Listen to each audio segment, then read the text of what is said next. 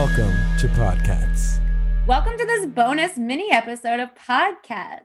Hi, welcome to Podcats. I'm Dan. And I'm EJ. We are back momentarily because there's been an important development in the Cats universe. Yes, there has. So, you know how Andrew Lloyd Webber is streaming his old musicals on YouTube and doing commentary over them like every weekend or so? Yeah. So after much demand, he finally did that for Cats. Right. You can imagine how we felt. Elated. I actually got a targeted Facebook advertisement about it. Like he's been like a targeted ad, which was just, or maybe not an advertisement, but like a suggested post. Facebook suggested the post to me, and it was Andrew Lloyd Webber talking about how he was going to do a live commentary of the 1998 filmed stage musical version of Cats. How did Facebook know? Do you post? You don't post about Cats on Facebook, right? On Facebook, no. I mean, I once in a while I post something, but no, never about Cats. They just know everything. It's a little bit creepy. They know everything about all of us. I didn't get a suggested post on social media, but I did get approximately like 15 text messages at the same time asking me if I had seen it, if we were going to talk about it on the podcast, if I was excited about it. And the answer was yes, and yes.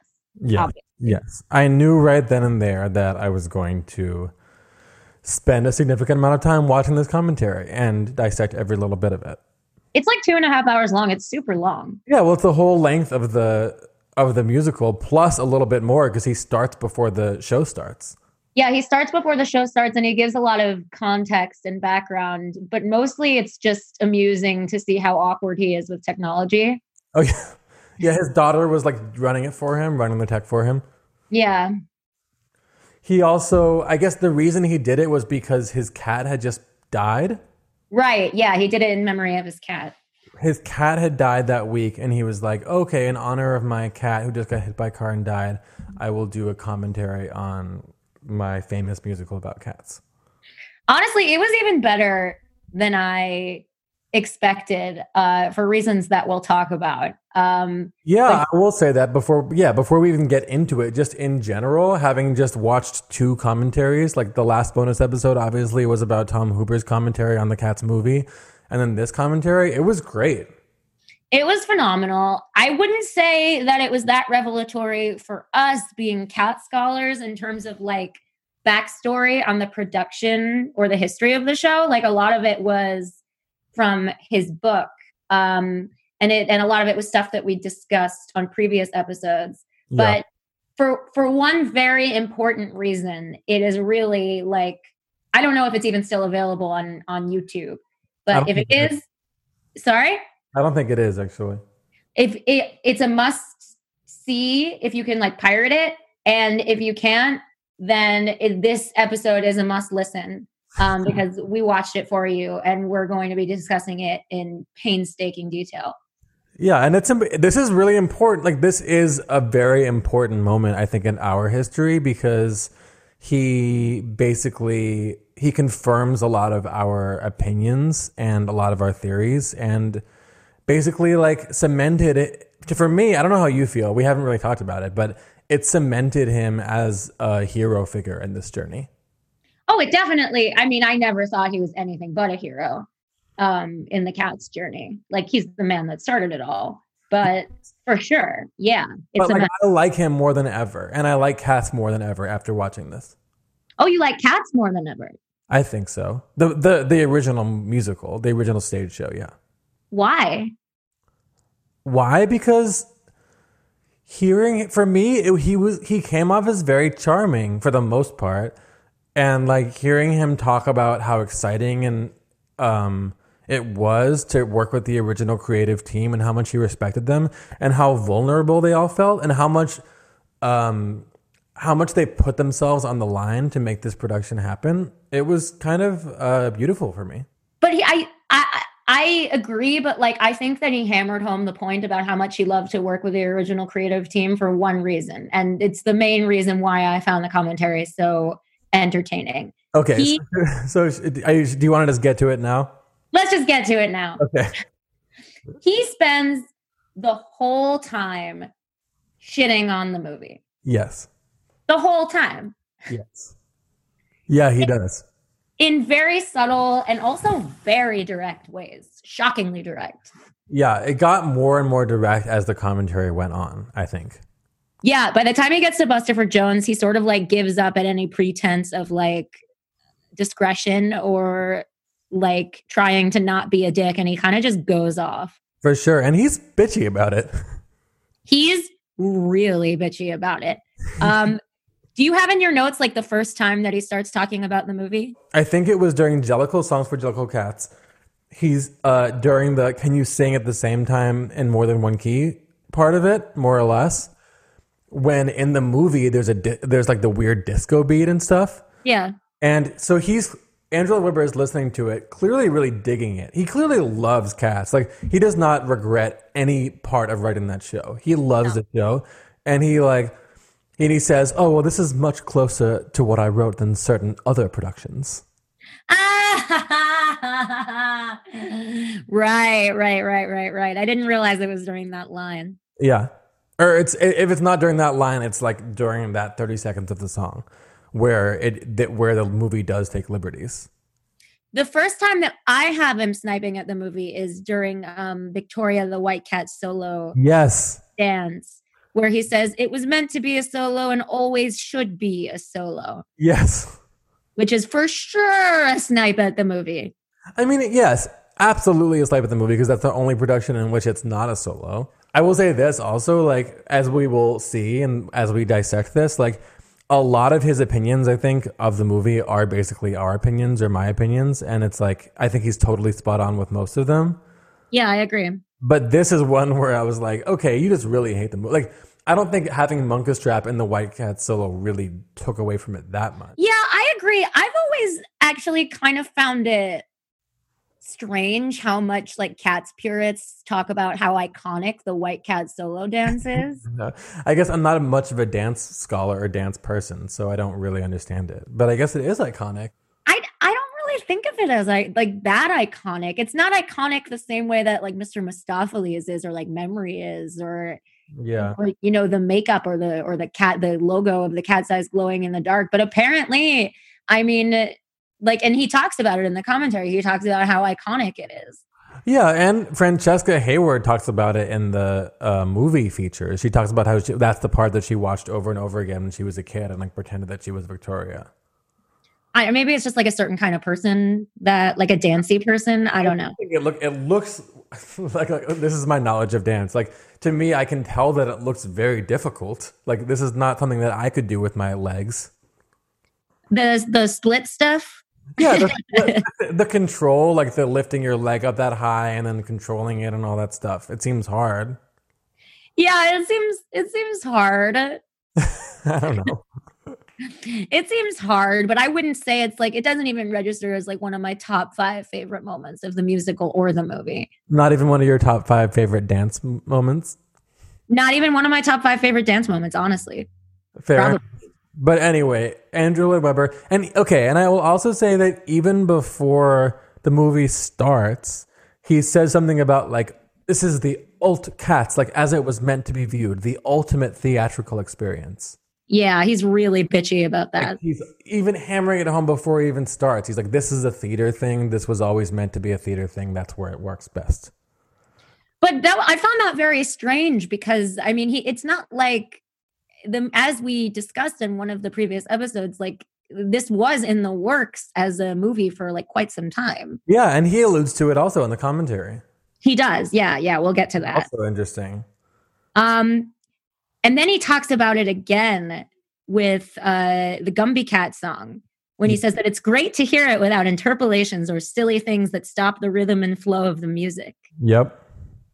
He's going off. He also says that he also talks about the original Jenny and the Dots, which like the London version, which has the part with the mice, which again, Tom Hooper, as we all know, like is obsessed with the London version and went like all the ways in which he improved it for Broadway. Tom Hooper went back and then undid those improvements and then made it took it back to the like old London version, even though it was improved upon. And that was another one where Andrew Lloyd Webber says that he talks about how he rather wisely cut the mice out of Gumby Cat for the American version. But the mice are in the American version. But not. It's like a different dance sequence. It's a different music. I think what he means is like the music when the mice sing that stupid thing, that stupid like doodly up thing. Yeah. That dude. That's the part he's talking about. So, yeah, that's the stupid part that he cut out. And also the end is stupid, and he cut that out too for the American. Right. He rewrote it and made it better. And then Tom Hooper put it back in. Yeah. Yeah. Because he's a villain, and that's what he does, is he makes things worse. Yes. So then we go on to Bustopher Jones. Mm-hmm. And he says, Bustopher without interruptions as I wrote it. And then he goes on, I begged to have them removed. I did manage to get the worst removed. I can't begin to tell you how un-Elliot it all was in this song. This song is about wit, not coarse jokes. It's also about taking the song at the right speed. Did they speed it up in the movie? I don't remember if they sped it up or slowed it down, but according to him, not only were the jokes off color and un-Elliot and in bad taste, which I agree with all of that, they took it at the wrong tempo. He certainly didn't hang around on seesaws, is what he says about Bustopher Jones. I missed that line. He certainly didn't hang around on seesaws. Yeah, and he talks about what Bustopher Jones is supposed to be and how he like met one of those guys when he was younger. Yeah, basically it's sort of about this like very plummy, like upper crust, like big sort of guy who has like this routine and just goes from club to club in London. And obviously James Corden's rendition is just a giant fat joke. Right. He really, really hated Bustopher Jones. And I was very happy to hear about how much he hated it. Well, you can imagine how happy I was, because I hate that part of the movie more than anything. Maybe not more than the British Mungo Jerry and Rumple Teaser. I hate the British version of Mungo Jerry and Rumple Teaser more. Really? Personally, yes. But Andrew Lloyd Webber does not. Yeah, he alludes to it, but he says that he can't decide which one he likes better. But he does mention that the American one has that cool section that's in 7/8. His beloved 7/8. His beloved 7/8. And I will point out that when I saw the revival on Broadway, the 2016 or something like that. That's right. I can't.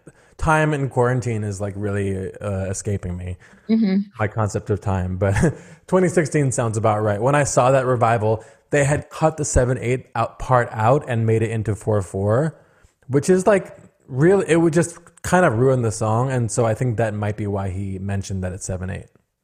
Wait, so for the listeners at home who aren't well versed in music theory, can you unpack sort of the difference between the two? Sure. So in the context of the song.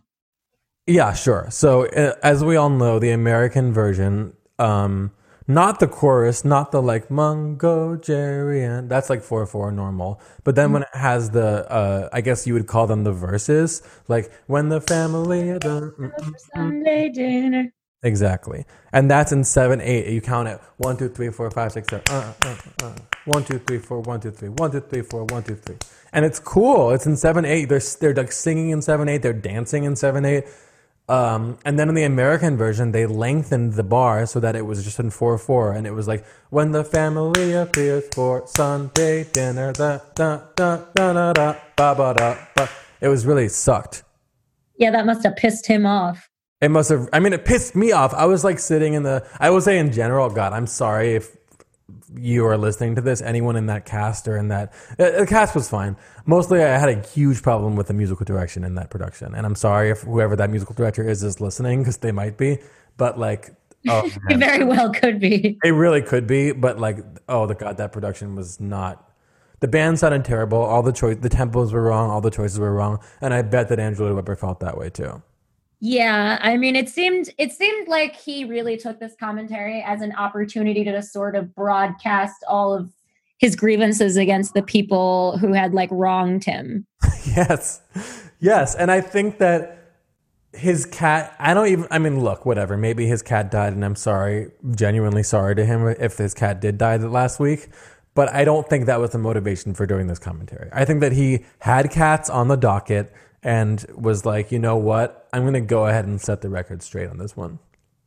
And you can tell in the commentary, like, he's really trying to hold back for a while. And then he just like can't hold back anymore. Can't hold back. Christopher Jones. I know. He just loses it. It's like a cork came out. So yeah, he also says that the Jellicle ball doesn't work so well truncated. Yeah. Yes, he said it only really works. He said, and he also says that he wrote it to the choreographer. Oh yeah, that's right. He does say that.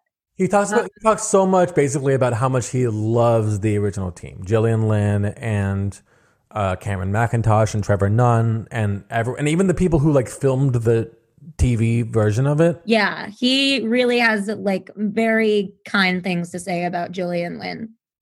Yeah. But again, I think that's his way of shitting on Andy Blankenbuehler. Uh-huh. It's very possible. Because he really hammers it home, like how much he loves Gillian Lynne. Well, he tells that story. Well, that's interesting because, yeah, he tells that story of how the Schuberts wanted Michael Bennett to re-choreograph it for America. Right, yeah. Which I didn't know that. Did you know that? I did not know that, no. That was really interesting for me. And they like flew him out to London. It seems like he's sort of I don't know what Gillian Lynne and his relationship became after Cats. And I think they actually did have a fairly close working relationship after Cats. But, you know, it seems like at one point he was like listening to the Schuberts and considering their proposal to have it re-choreographed because I guess they were such a powerful organization. And he had mortgaged his house to refinanced his house to put the money up for Cats and all that stuff. So I'm sure he was like seeing the Schuberts come in and seeing dollar signs in his eyes. But they flew him over to think about the possibility of re-choreographing it. And Michael Bennett apparently said to Gillian Lynne, like, you shouldn't change a thing. This is incredible and original and amazing. Yeah, that was a great story. Amazing story. I was glad that he shared that. I was also glad that he shared that when Barbara Streisand came to see the show, she immediately asked for milk. Incredible. Incredible. He's a singer. Why is she asking for milk? I have no idea why she would ask for milk. There's nothing worse for the vocal cords than milk. Maybe because she was just watching a show about cats? I think she was just trying to be difficult. I think it's very possible she was trying to be difficult. But then she recorded the version of Memory that is, for many people, like the only version of Memory they've ever heard. Right. That's true. That's true. Yeah, I don't know. I think that I think she probably was trying to be difficult. She has a mall in her basement. A mall? She has a mall in her basement. What does that mean? She has a mall in her basement. Like a shopping mall? A shopping mall in her basement. That's insane. It's like a recreation of a mall, and it's in her basement, and it has stores, and I think there are things that you can like buy in the stores. And there was this one man play about it that somebody wrote that was like off Broadway a couple years ago about how they were like hired to be in Barbara Streisand's like store basement. But she's like known for that. I didn't know that. I don't know that much about her, is the truth. I wish I knew more. Speaking of divas and their basements, have you been watching at all Patti LuPone on Twitter during this quarantine? No, tell me more. Well, it's just worth following her on Twitter. She's been posting these videos from her basement, and she's insane in the best possible way. Also, did you catch Andrew Lloyd Webber's knock at her in the commentary? No, I did not. What did he say? I might be reading into it, but I do think he said something about Elaine Page being our original. He was talking about Elaine Page originating the role of Grisabella, I think. And then he said something like, yes, Elaine Page, our original London Evita. But isn't that true? It's true, but I just think that it was his way of being like the real Evita. Didn't Andrew Lloyd Webber and Patti LuPone like settle their feud? Yes and no. Yes and no. What do you mean? The vibe I get is that she does not settle her feuds with anyone, truly. I don't think that she will ever truly settle her feud with Andrew Lloyd Webber or with Glenn Close. I think that she can be in the same room as them. But and like I guess she sang a song from Sunset Boulevard at one of her concerts a few years ago. But like, you know, that will never be settled. But didn't they very publicly break bread or something? Yeah, maybe, but then I just don't think it will ever truly be settled. Is what it seems like. What do you think Patti LuPone would have done with Rosabella? I don't think she's right for it. Yeah, I don't either, I guess. I'm sure she thinks she's right. She would have been right for it. She's too much of a diva. She's too much of like, I don't think she does like downtrodden very well. Yeah, she definitely doesn't do downtrodden very well. She doesn't have like a quiet presence at all. And this is my problem with her acting. Me and Dan talk a lot about like our differing views on her acting. I think she can't act at all. And I mean, there are no shades in her acting, like whatsoever. She can't like have a single quiet moment in her screen acting. I don't think that's true. I think she did well on Hollywood. I think it was the worst show I've ever seen in my entire life, but I think she did a nice job. Oh, she was terrible in Hollywood. No, she was good. I bet our listeners loved Hollywood, by the way. So that's a really alienating view that you just espoused. I mean, I watched the whole thing, but it was god awful. Explain. But we don't have to get. It's taking us off track. But I think it was some of the worst writing, perhaps, I've ever witnessed on television. There is another dig that Andrew Lloyd Webber makes at the movie. Okay. Which I don't think is a fair one, and for reasons that we've discussed. He says you can't impose too much of a story. It's just a fantastic theatrical experience, in my view. Yes, and he mentions Tom Stoppard. Yes, he talks about the screenplay that existed in the past and sort of how Tom Stoppard would have introduced Macavity. Right. I think. Well, he mentions the opening shot of Tom Stoppard's script, which I think he did actually praise. He thought it was a cool idea. But then he said that ultimately there were some clever ideas that there were clever ideas in there, but it doesn't really have a story. It shouldn't really have one. The opening shot being like the traffic jam that Macavity caused. The traffic jam was it that, or was it old Deuteronomy was like in the middle of the road or something and causing a traffic jam, but then somehow Macavity caused it? Is that right? Old Deuteronomy was running across the middle of the road. Or like tied up in the middle of the road? I don't know. Yeah, I mean, it's hard to make the argument that Cats should be adapted into a movie, which Andrew Lloyd Webber knew perfectly well for years that it was going to be, and say that it can't have a story. You know? Well, I think that's why it ultimately wasn't made, but right? It was because Andrew Lloyd Webber was insisting on the songs being in the same order as they are in the show. Basically, I think that he played around a lot. It sounds like from the commentary that he played around a lot with the show, rewriting it for the stage, like with the different order of the songs and what works and what doesn't. But ultimately, once he got the thing that did work and that made billions of dollars, he wasn't going to budge on that when it came to adapting it for the screen. But I also don't feel like Cats doesn't have a story. That's true. But the story isn't the thing that you go for. No, but the story isn't the thing that you go for with any Broadway show. I don't think that's true. I think that at Sweeney Todd, you go for the story. You don't go for the story. You go for the story. You don't go because you want to get immersed into like the deep inner life of Sweeney Todd I think Sondheim shows you generally go for the story. You don't go to Guys and Dolls for the story. That's not Sondheim.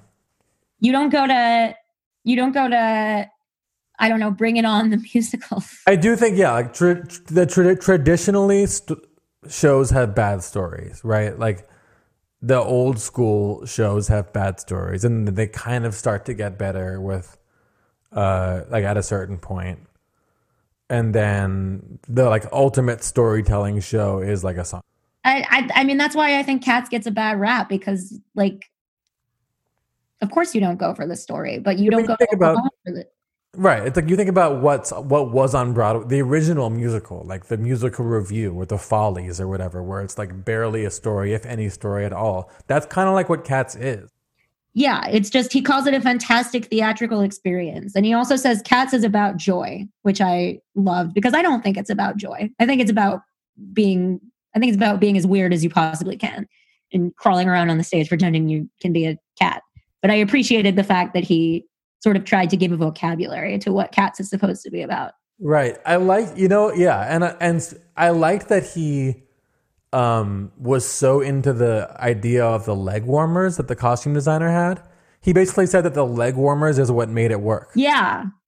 Yeah, that was very strange that he said that because it's obvious, like it's obviously not true. Right. He basically said like it wasn't working. Like you weren't like you could tell that they're not cats, but they're not humans, and it was weird. And then with the leg warmers, it was like an obvious nod to them being human. And then as an audience member, you're like, oh, they're obviously human, and now I can accept it or something. But I also think that's a dig at the movie because the movie tries to have it both ways. Yeah, I do think it was a dig at the movie. And he also blames the eroticism of Cats on Gillian Lynn. Yeah, but he doesn't exactly blame her. No, he likes it. He loves it. Yeah, he loves it. He confirms that the Jellicle Ball is supposed to be an orgy in the commentary. Yes, he does. I appreciated that. Yeah, he does confirm it. And he says that it was all Gillian's idea and that like he wouldn't even repeat some of the phrases that she used to describe what the dancer should be doing there. Yeah, I wish he had because I think that is the key to knowing which of the cats fucked and which of the cats didn't fuck. I know. And also which of the cast members did and didn't in the original London production with the creative team. Speaking of which, he mentions that. I know. He talks about how the set designer, John Napier, and Trevor Nunn, I believe, and he all married cats. Right. That's right. And he doesn't address if he wrote the Jemima part for Sarah Brightman. Do you remember how we were discussing that? Yeah, I do remember that. But he says it was always very, very special for me because Sarah Brightman sang it. That's right. That's right. And that that he originally knew her as a dancer and didn't even realize she could sing. Yeah, which again, I mean, I don't know. Like, it's kind of completely out of nowhere that Jemima sings that verse. Yes. And I think it must have been because he was in love with Sarah Brightman. It must have been. It must have been. Because think about it. I mean, wouldn't you think that Victoria would sing? If Victoria is supposed to be like the symbol of innocence, like in contrast with Grisabella, like wouldn't Victoria sing first? That's a theory. We don't know that. Well, it's an interpretation, but I think it's the correct interpretation because Victoria did ultimately sing that verse in the movie. Yeah, but the movie is a different thing. That was one of the emails we got at podcast123@gmail.com was that theory that Victoria was the ultimate symbol of innocence. Oh, really? Am I quoting one of our... You are. I believe. I think you agreed with the email, but I believe you are quoting one of our listener emails. Beloved listeners' emails. Oh, well, shout out to whoever that listener was, but I don't... Also, while we're on the subject, I want to acknowledge the one that called me out on saying all the cats were homeless when they're in fact not homeless. Okay, go ahead. So thank you for calling out. You're right. The cats are not. Last time I was talking about how Jennifer Hudson says that Grisabella was homeless and how funny I thought that was because they're all homeless. You're right. They're not all necessarily homeless. Mungo Jerry and often in the poems they're referred to as like the family when the family appears for Sunday dinner, stuff like that, like which implies there is a family that is somewhat taking care of these cats. And maybe some of them are indoor-outdoor cats who have a home and also hang out in the alleyway. But also I think the majority of them are homeless and do live in the junkyard. Wait, explain the contents of the email because not everybody has access to podcast123@gmail.com. I have to pull it up. You don't need to read the whole email. Well, I mean, you can if you want to, but... Okay. You should explain what we're referring to. So this is from Thomas. And Thomas, he says that Jenny Anydots is clearly a house cat. Yes, you're right. He says, Rum Tum Tugger must have a home. If you put me in a house, I would much prefer a flat. But I don't think that means he has a home. That just doesn't mean he has a home. Doesn't mean he has a home. All it means is that he's elusive, basically. It's metaphorical. Yeah. Gus is the theater cat, which I interpret. Okay, so this is where we agree, this is the theory that I had, and I think episode 1, and that you disagreed with, but Andrew Lloyd Webber confirms. So Thomas writes, Gus is a theater cat, which I interpret. Sorry, I lost it. He writes, Gus is a theater cat, which I interpret to be much the same as a bodega cat. He isn't homeless. He simply lives at the theater rather than at someone's house. And that was what I thought, which is that like Skimbleshanks does not have a job at the railway.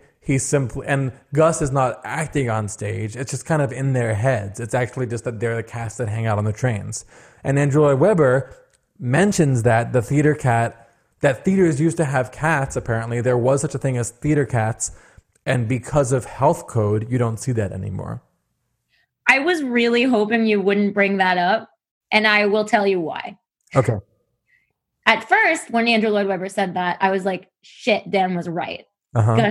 Gus, his theory about Gus the theater cat is true. But then I thought about it. Why do you think cats had theater cats? Theaters had cats. To kill mice. Exactly.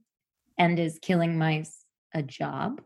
Killing mice is a job, but killing mice is not acting. But does that or does that not mean that the cats had jobs? No, I don't think that means the cats have jobs. Like, lots of people have cats just like because they don't want mice around.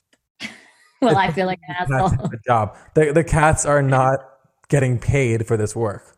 I was going to be like, what about bodega cats? But then I remembered that bodega cats are not compensated for their work. No cats are compensated for their work. No cats are compensated for their work. It's true. Okay. Well, then I what is the expression? Like, I'm eating crow. Okay. Fair enough. So I have egg on my face. But anyway, Thomas goes on to, he has some good textual evidence. Mr. Mistopheles, if you look for a knife of the fork and you think it was nearly misplaced, you've seen it one moment, then it's gone, but you'll find it next week lying out on the lawn. Again, like, it doesn't mean he has a house, but it does kind of mean that he's going in and out of a house. And indoor, outdoor. Silverware. Mm-hmm. Skimbleshanks is a railway cat. Yeah, again, that's the same thing, where he just kind of hangs out on the train or at the train station. I don't think that means he has a home. Mungo Jerry and Rubble Teaser, indoor, outdoor, they are wreaking havoc in the house.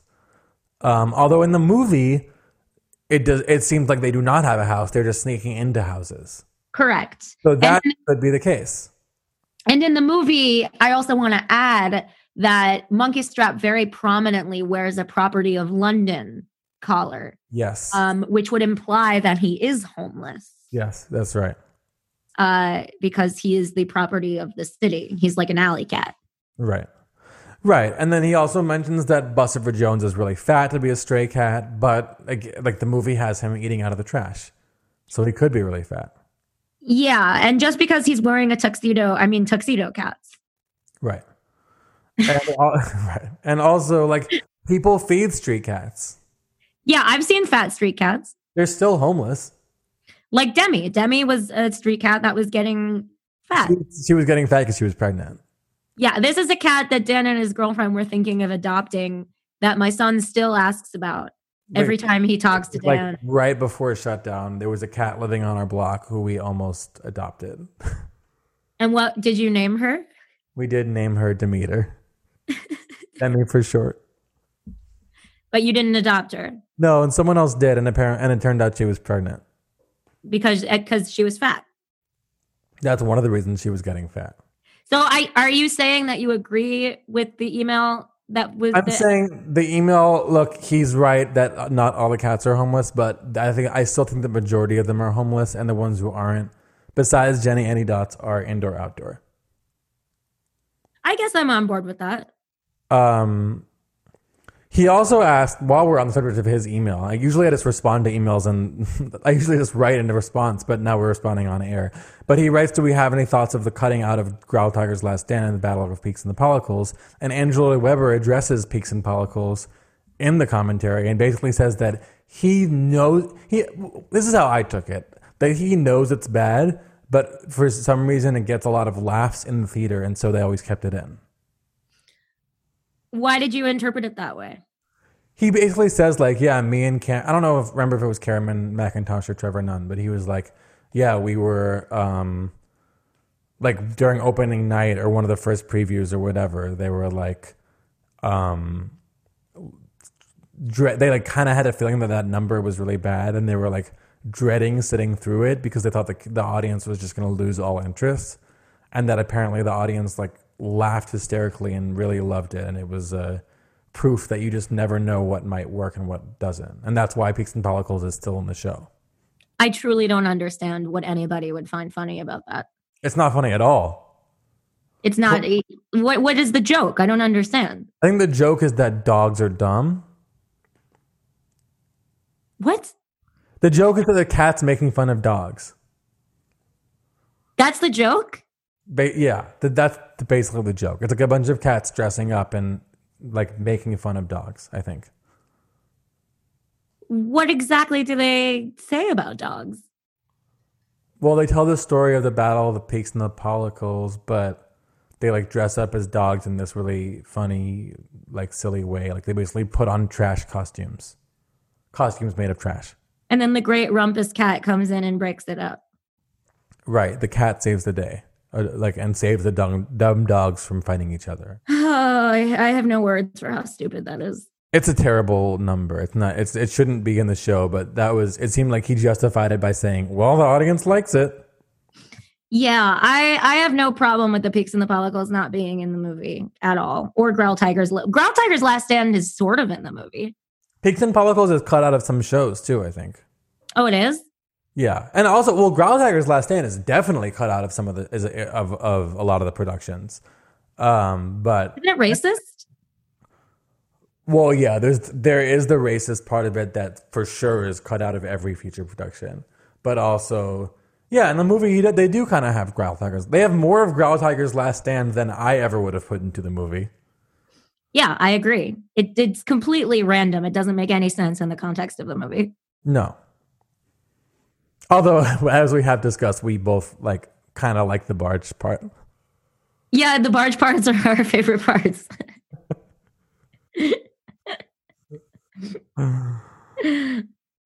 Oh man. Is there anything else that you have in your notes about? Not much. I do think that it was you know what when he was talking about the original London production and how the set was how the whole theater revolved. Mm-hmm. And that seemed really cool to me. Like how I didn't really understand what he was saying. I guess he made it sound like the audience themselves were like revolving, but I don't know if it was that the stage was revolving or the audience was revolving, but during the overture, the entire time, not only were the cat's eyes coming at you and were cats running to the audience, but you were started the overture facing the back of the set. And then by the time the overture was over, you had made a complete revolution and you were facing the front of the set. And so when that overture ends, you're all of a sudden like facing the set frontwards. And that sounded awesome. Yeah, that rocks. Why did they not do that in America? Well, the Winter Garden doesn't rotate. Just fucking make it rotate. It's a huge theater. You can't rotate that theater. Just change it around. But how cool would it be to have a revival of Cats in which we had a rotating theater? It would rock. I was thinking, when he was talking about it, I was thinking that it was sort of like, this isn't going to fall on deaf ears with you because you've never been to Disney World, but there's this thing called Carousel of Progress. That's this rotating theater. It's like literally a carousel and it takes you in front of different scenes like throughout the 20th century of animatronics. That's kind of what it's a great place to take a nap. It's really soothing. That's what I was thinking he was talking about. And I would love to take a nap in a revolving theater. Well, yeah. And it, you know what? Like, it just makes me think. So Cats is like, one of the cool things about Cats is that it is immersive theater, right? The cats are in the audience and you feel like you're part of it. Mm-hmm. And I guess one of the reasons it was so successful in New York was that even though it was at the Winter Garden, which is one of the largest Broadway theaters, it still seemed somewhat intimate because of the immersive nature of it. But it made me think about that production of Sweeney Todd that we saw a few years ago, where that really small theater where that where you're eating meat pies and the audience was all around you and everything. Imagine Cats in like a off-Broadway size theater, or it could even be a small Broadway house, but like some kind of space where the audience was rotating and where it was like even more immersive. It could be really cool. It would rock, but also the novelty would kind of, I mean, what's the point of having like a rotating theater after the end of the overture, you know? Well, the way Andrew Lloyd Webber described it, it like basically made the show. But like how? Like throughout the rest of the show? Well, I think they were well, I don't know about the rest of the show, but I think that it got you off on the right foot. I think that like they were so nervous opening up this show. Like when it finally came down to crunch time, I think they had a blast creating it and they were all inspired and it was like a fun time. But then when it came to crunch time of having people in the audience, they were nervous and like they were convinced it was going to fail. And I do think that the rotating thing was like, it just automatically got the audience off on the right foot of like, whoa, what's happening? This is kind of cool. Yeah, I wish that we could see it in a rotating theater. That would be badass. But besides that, I mean, the basic conclusion was he hated the movie. He was not involved with the production very much. The part like when he did try to get involved, he was basically shunned by Tom Hooper. And Hooper, I think it sounds like Hooper was basically like, listen, this is my thing. I love your show, but like, let me do it my way. Yeah, that was the vibe I got for sure. And to Andrew Lloyd Webber's credit, he had a working relationship with Valerie Elliott, who was convinced that pretty much everything Andrew was doing was in the spirit of her dead husband. Yeah, and like Tom Hooper didn't have that relationship with Valerie. No, so like, why didn't he respect Andrew Lloyd Webber? And also, it's Andrew Lloyd Webber. Like, why wouldn't you respect him more? Right, this is his show. And it's like, I don't really get it. It's like Andrew, you're getting it from the source, right? Like Andrew Lloyd Webber got it from Valerie and got the seal of approval all the way through the whole production. And then Hooper like was just kind of like, I'm just going to make my version of it. I'm not even going to go back to the T.S. Eliot stuff. I'm just going to make it based on what I know as an 8-year-old of your production, of what you created. But also to Andrew Lloyd Webber's credit, I mean, I think you're right that he was, very subtly calling and sometimes not so subtly calling out Tom Hooper throughout the commentary, but he doesn't ever directly call him out. No, he never mentions the movie. He never says movie. He just says like, unlike other productions, stuff like that. Yeah, I wonder why. Just to be classy? I think like, what he thinks is classy? Yeah, I think it's what he thinks is. It's a little bit unclear. I mean, it just confirms what we know. Like we had a feeling this was how he felt because of what we heard about what he said at the premiere of the movie, which was basically like, "Listen, everyone, like this is Hooper's movie. This is not mine. Like this is Tom's film. This is not my thing." Which basically we took to mean like he doesn't like it. Yeah, I mean, it's not surprising, but it was good to see that so heartily confirmed. Right. And it was good to see that a lot of his opinions, especially the musical opinions, were the same as how I feel about it.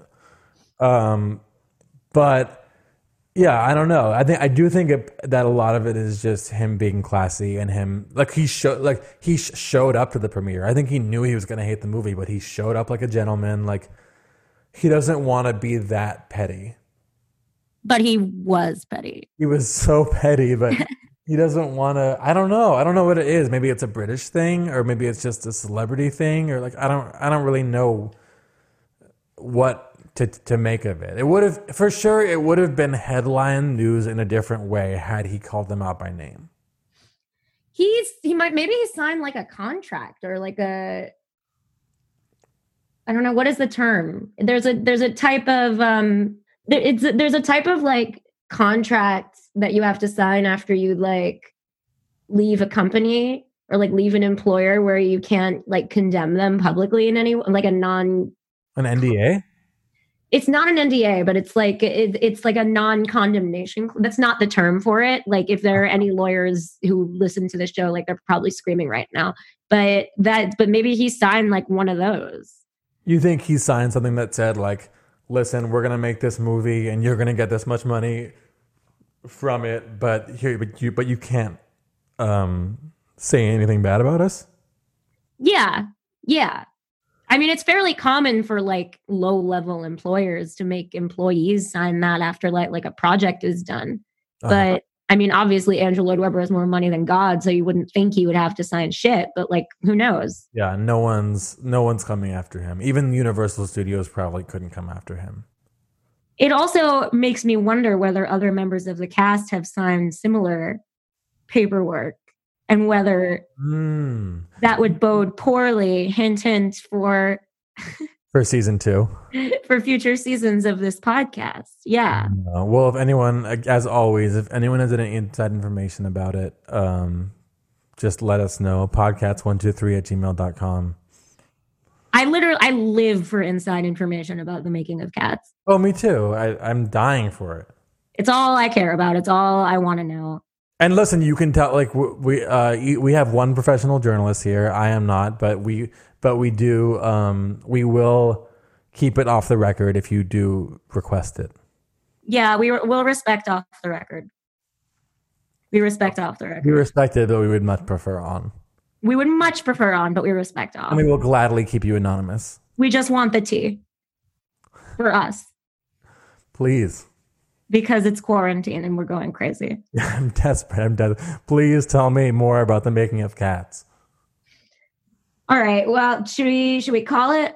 Do you think? I think so. Well, it has been once again a wild ride. Thank you so much for being with us on this journey and for putting up with us. Thanks for putting up with us. Thank you for sharing this with us. We wouldn't be here without you. We love hearing from you as always. So write in, and we will be back, I'm sure, soon, because the news, the world might be shut down right now, but the world of Cats is not shut down. So World of Cats never sleeps. It never sleeps. So, and we love doing this. So we're just looking for any possible excuse that we can. That's right. To keep it going. So go ahead and send us tips. Thanks for being with us. Thanks for joining us. We'll see you next time on Podcast.